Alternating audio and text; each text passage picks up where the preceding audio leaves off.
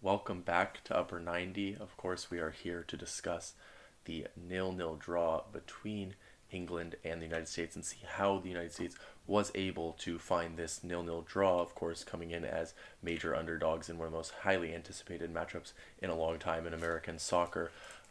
We know that Greg Berhalter talks about how his fullbacks are the core of his team and the biggest piece of his teams, and we're going to see why coming up here, how that was so important in this game. And as well, Greg Berhalter is often criticized for his inability to switch tactics and being in a stale 4-3-3 that he constantly plays in basically every single match. And the U.S. doesn't change very much from that. But we saw in this match that is not the case. He did decide to change to a 4-4-2 to combat the prowess of England going forward. So right here we can see how the teams were set up in the first 25 minutes or so. This is how the game would be played out. I will put the teams right here so you can see all the players. We have the X's and O's, obviously England in black here and the United States in blue. So we can see the 4-4-2 here for the United States with Haji Wright right here and Tim Weah as the front two. And then it was Christian Pulisic here, who's normally obviously a left winger. He's playing in this left midfield role in this 4-4-2. But as we'll see, he has a very free role throughout this game. But what we see here in the first 25 minutes or so is England pushing up. They play in a 4-2-3-1, which right now you can't. It looks a little bit different because we'll explain why. But here's their 4, their 2, and their 3, and their 1. So if we can get England to come out of they want to come through here this middle, and that's why they have this 4-2-3-1. They have Mason Mount here, and then they have Saka over here on the right, Sterling on the left, Kane of course up top. But Mason Mount, they want to be their hub, and they want Jude Bellingham and Declan Rice to be interlinking with these players, either moving to the right side with Saka or to the left side with Sterling. And so we see that's how England were able to create most of their attacks going forward in the first 20 or 25 minutes. As I'm saying here, Mount was honestly not very involved, but it was Jude Bellingham coming from this deeper lying role and linking with a dropping Harry Kane. They get involved together, and then they can try and get the winger involved. But what the U.S. did so well in this first portion of the game, as we can see here, they had this 4 midfield, right? Normally, as I've been saying, they have the 3.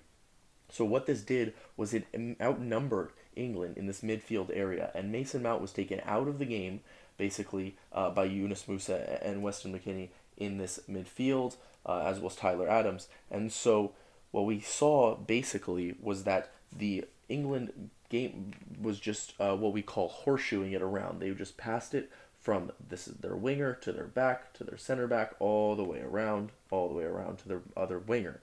And then they would do the same thing again, back the other way, trying to probe and find a way through, finding a pass inside, finding a pass to a dropping Harry Kane, something that could find an incisive pass and get things going for England. But the U.S. was doing such a good job in being compact in this 4-4-2, and Tyler Adams and Yunus Musa specifically in this midfield, not allowing balls into Mason Mount, not allowing the wingers, Christian Pulisic, not allowing the wingers to really get forward and coming back and defending. Weston McKennie was on this side, Christian Pulisic over here, dropping and preventing these wingers from really testing these fullbacks in these areas. And so that is how the United States did very, very well in the first 20-25 minutes defending the England when they were possessing basically the entire ball. But then we saw a shift in the United States, and we're going to talk about that now, where in the next portion of the game, the United States changed some things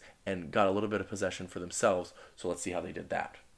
Alright, and now what we have here is a little bit more of what we saw from the United States in the end of the first half and going into the second half as well. We have still the 4-4-2 shape, but what we saw here is Christian Pulisic had the freedom. So when the United States got the ball and would push forward, often Pulisic would drop in and receive the ball and then turn and move forward. But he would get into these half spaces, what we call between the center back and the full back on either side, these half spaces here. but Pulisic would also go between the lines, between the defensive line and the midfield line, and he would come into this area basically right here, or sometimes on this side, but mostly over here.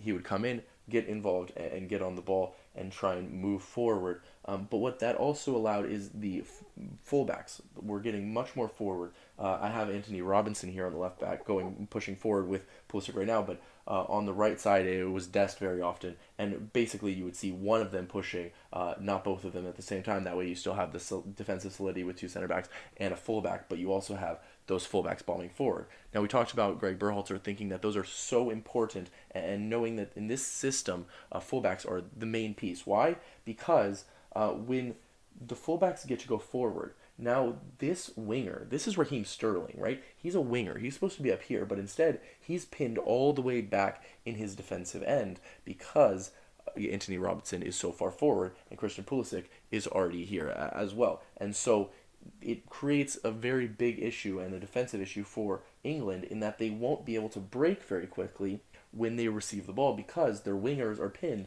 Their only attacker here really is Harry Kane, and Mason Mount is even going to be pinned in here as well.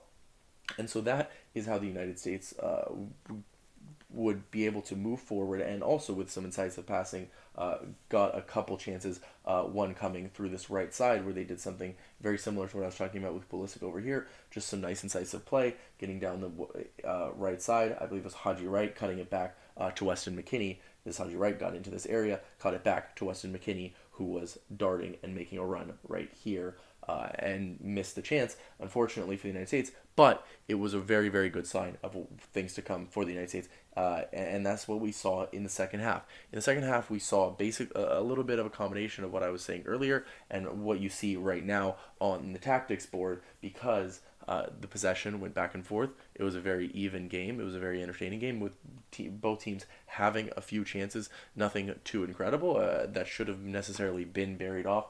Weston McKennie had a chance. Sergiño Dest had a chance. Harry Kane had a chance down here right at the end of the game.